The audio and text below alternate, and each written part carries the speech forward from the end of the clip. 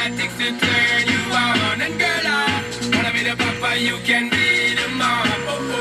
Girl, know some crazy now. This straight love it and a Bridget and flavor show. Time for make baby now. To stop ball like you, I get shady, yo.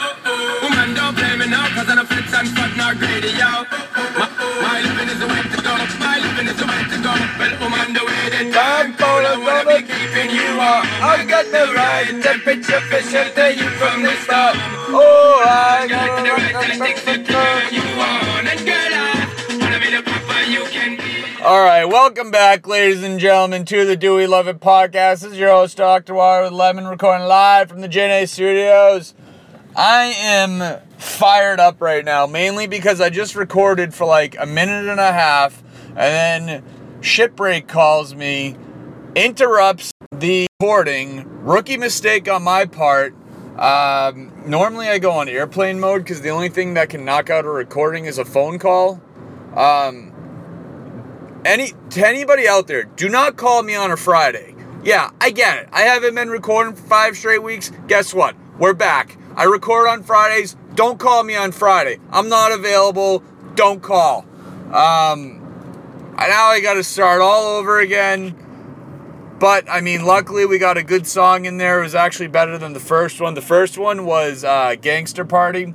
Yeah, I mean, Gangster Party's an alright song. It's not great. It's okay. The name of the song sounds better than the actual song. So Sean Paul, greater than Gangster Party, no doubt there. Charles, don't call me on Fridays. I'm unavailable, straight up. I could be podcasting at any time. We can't take the risk anymore. It's not worth it. There's 6 other days in the week to talk.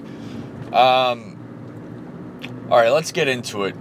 From Mi Prima Oldest. Do we love alarm clocks that have the light that turns on slowly like the sunrise? You and I had this conversation a couple years ago on the pontoon boat after a couple beverages. You told me they were great, they woke you up slowly like the sun and don't give you small heart attacks. Well, I thought I would try it with the kids. Plus, when they don't wake up, at least there's some light on and with some nature sounds. Not an annoying ring that will go off and annoy me. Well, I just got one. Here's the problem. It is really dark in Wisconsin for at least 6 months. The light is so bright when it is pitch black out, it doesn't feel natural. Exasperated by spring forward, I think I still prefer light to the ringing clock, but waking up to some great tunes, but for another conversation. Great writing. So, the light is definitely bright. That is for sure. But the light slowly gets brighter as the time progresses.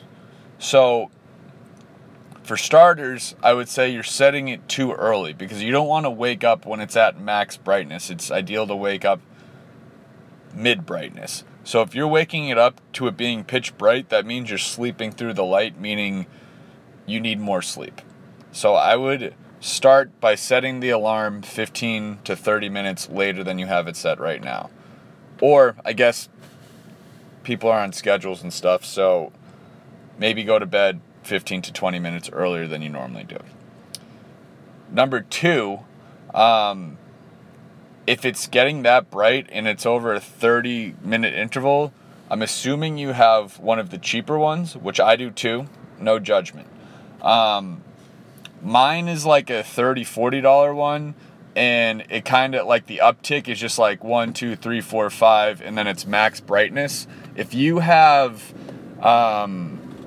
like one of the $100 ones, which my roommate does and swears by, his is like $100 clock, and his truly does brighten slowly, and you can set it to over the course of a half hour or an hour. That could be another route. Or, now obviously, like I said, everybody's on a schedule, not an option for everybody. I personally have not used an alarm clock at all in the past year. Maybe, I would say 5 times or less I've set an alarm because I had to wake up to do something. I don't know what that says about me. Maybe I'm a loser and I have nothing to do. But I also am an early riser, so like typically I wake up at 5:45 unprompted. This morning I was up at 4:30. Like I just wake up early.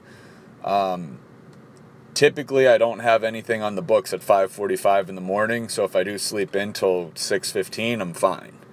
Doesn't work for everybody, but by doing it, I feel like I've become more in tune with my internal clock, if that makes sense. So when I'm going to bed and I think about if I have to be up at a certain time, I can just do it.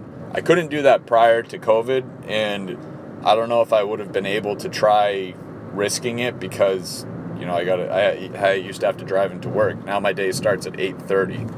So it's like, all right, if I sleep in until 7 o'clock, I'm still an hour and a half. I still have 90 minutes before work. So, like I said, may not be an option for everybody, but if you do have some type of flexibility like that, or you are a naturally early riser, I would try waking up without an alarm. Just try it. So appreciate the write in there. This past weekend, I was abducted. Do we love being abducted? So this was my first time being abducted. It's kind of always been a dream of mine. I've also always wanted a surprise party too, but like as I was saying, like the Natterhorn asked me about that. She was like, so I'll get it. All right. So Friday I'm working, and then working Dr. Evil Fingers, quote fingers. And then I walk in to my bedroom, and all of a sudden 8 dudes in ski masks appear and just like tackle me to the ground. They handcuff me or zip tie me and throw a bag over my head. So I'm kind of shook because the week prior I like had gotten into a conversation with a couple of gun guys, and like, you know, gun guys, like if you don't have a gun, then you're an idiot. Like that's just how it is, which I respect. I don't have one, but like I can understand the perspective of like if you have like an arsenal of guns and you're like, dude, like you don't want to protect yourself. It's like I'm just gonna roll the dice, but like, you know. So anyway, the gun guys were getting in my head. And they're like, you got to protect your house. Like, what if somebody breaks in? You should have a handgun, a shotgun, and like some other thing you don't know how to shoot. I'm like, okay. I was like, what about just like locking the door? And they were like, nah. So now I'm all shook. I think I'm gonna get, every night I'm going to bed like somebody's gonna break into my house. Like I don't even have like my dad's a baseball bat guy, Dr. K. He at least has a Louisville Slugger next to his bed. Based on the way he hits in softball, though, like he's not knocking anybody out. He may like knock them down for like a single, but he ain't home run hitting anybody's dome off. So even that, I don't even have the old Louisville Slugger. So now I'm all shook, and then 5 days later, 8 dudes run into my house, tackle me, and abduct me, all wearing ski masks. So I'm like, I should be able to protect myself. This is what happens. Fortunately, it turns out they just brought me to a bar. It was kind of like a impromptu stag do so all in all, it was a good time. I ended up coming out safe, but well, now I'm fine. Now I know. I don't know. Either way, I still don't have a firearm, and I have been abducted, and I am alive. So, do the math. But do we love surprises? So, I love surprises. I love having surprises. I'm also a little bit of afraid of surprises. Like there's a difference between surprising somebody and scaring somebody. So, as people close to me will know, like, if you, like, jump out at me, like, I'm likely to swing. Like, I'm very jumpy. Like, if I'm wearing, like, if something graces my leg as I'm walking by it, like, I'm on my feet. Like, and I'm like, I think, like, a cat broke into the house. Like, I'm always on high alert. I don't know why, because for somebody who's on high alert, I'm not very aware a lot. But I always get scared. Like, I always think there's going to be, like, a rat crawling in my bed or, like, somebody breaking into the house. Like, I'm always on high alert. So anytime, like, somebody jumps out at me, like, there's a chance I'm gonna swing. Like, I can't help it. With that being said, I do like a good surprise. And I think there's a difference. So the Natterhorn was like, well, did you like being surprised by being abducted? I was like, well, yeah, I've always wanted kind of like a surprise party / event. She was like, well, you never told me that. And I was like, well, yeah, I've never told anybody that. She was like, why wouldn't you say that? I was like, because then it's not a surprise. Like, you can't ask for like a surprise and then like, you know. So yeah, I like it. Yeah, keeps things interesting. Let's go to some write-ins here. All right. Do we love the last 3 karaoke songs of the night? So, I was in a karaoke situation a couple weeks ago. I know, shame me, you're going out, whatever. Like, life will go on. So, the KJ, mind you, outdoor karaoke, I want that on the record. The weather here is good. So, the karaoke guy let, like, these random people do just, like, terrible songs that, like, don't get people fired up. I think it should be an understood rule, and I think a good KJ knows this. When it comes down to the last 3 songs of the night, there are no rules. You don't owe anybody anything. If somebody, like, pays you $20 for a song and it doesn't get me fired up, you get skipped. I'm sorry. Didn't work out for you. You should have tried to get your song in at 9 p.m. When it's closing time, we need Living on a Prayer. We need Don't Stop Believing. Maybe a little American Pie. At least the last 2 songs. Something where everybody can walk out feeling alive. Don't try and find your voice on the last song of the night. That's what the minor leagues is for. Do that at 7 p.m. Not at midnight. Last 3 songs have to be bangers. It doesn't matter when they were requested. And if they weren't requested, take one of the names, call that person up, and just change their song on them. Do whatever it takes to make sure people walk out feeling alive. Do we love that stance? I love my own stance on that. So, to all you KJs out there listening in, please let us know. Do we love players announcing their retirement prior to the season? No, I'm out on it. It's the same if, like, somebody's moving and they announce it, like, 2 years in advance. Like, don't care. Anytime you have, like, a big event going on, just wait as long as possible. Keep me on a need-to-know basis. I don't want that to be, the main point of conversation. Same with player announcements, retirement. You don't need to, get a present at every place you go to and have everybody bow down to you and say, oh, it's his last game at Jacobs Field. No, who gives a shit? Wait till the end of the season. Have a little respect for your teammates in the season at hand. You're not bigger than the game. Listen, I know Poppy did it. I'm not happy about it. But you know what? So did Jeter. And it was lame. Don't do that. Be Tim Duncan. Announce it when the year's over.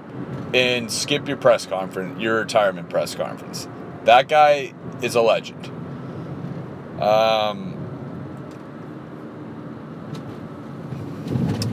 We have another write-in here. This was a while ago. I think this was our guy in Alaska, but I'm not sure. Not sure if you have recorded yet, but it's always good to hear the doctor's Lent goals. I gave up donuts. Too many times I'll grab a medium... Oh, this is from Mr. W. Too many times I'll grab a medium iced and throw in a glazed on a random Tuesday. would also like your take on leftovers. I'm a big leftover guy when it's an Italian Mexican dish. Something that has substance. But once you go soup or veggie leftovers, I'm out. So for Lent, I tried to give up meat and failed miserably. I made it about 2 weeks and then just got into a situation where I was in the desert. We were grilling out burgers. And I didn't have a choice. Well, that's a lie, especially because I was the one who went to the grocery store. So I definitely had a choice, and I just caved like a cheap suit. And then to make matters worse, when we're out in the desert in the middle of nowhere grilling out burgers, they made me realize that I forgot to buy the buns. So I bought the burgers and everything else. We had everything except buns. So I guess that was, a sign from above, like, guy, what are you doing? So I went 2 weeks, failed. Giving up donuts, I did that. I've done that years prior. That's tough. Respect if you're still on it, obviously, so keep going strong. Shout out to Little R, our newest and youngest listener.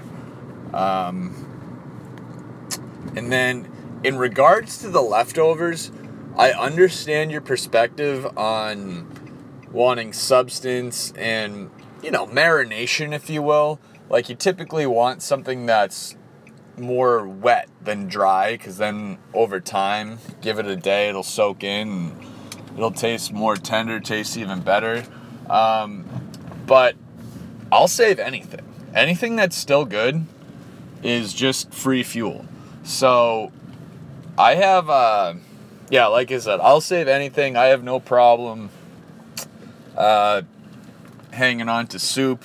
I'll keep the celery from, if I get like chicken wings at a restaurant, I'll keep the celery and carrot sticks from that and eat those later. I'm a survivor. I'm a scavenger. I'm a cheapskate. So all that comes with the territory of leftovers. Well, looks like that's all we got for today. Thank you all for tuning in. Charles, I will call you back.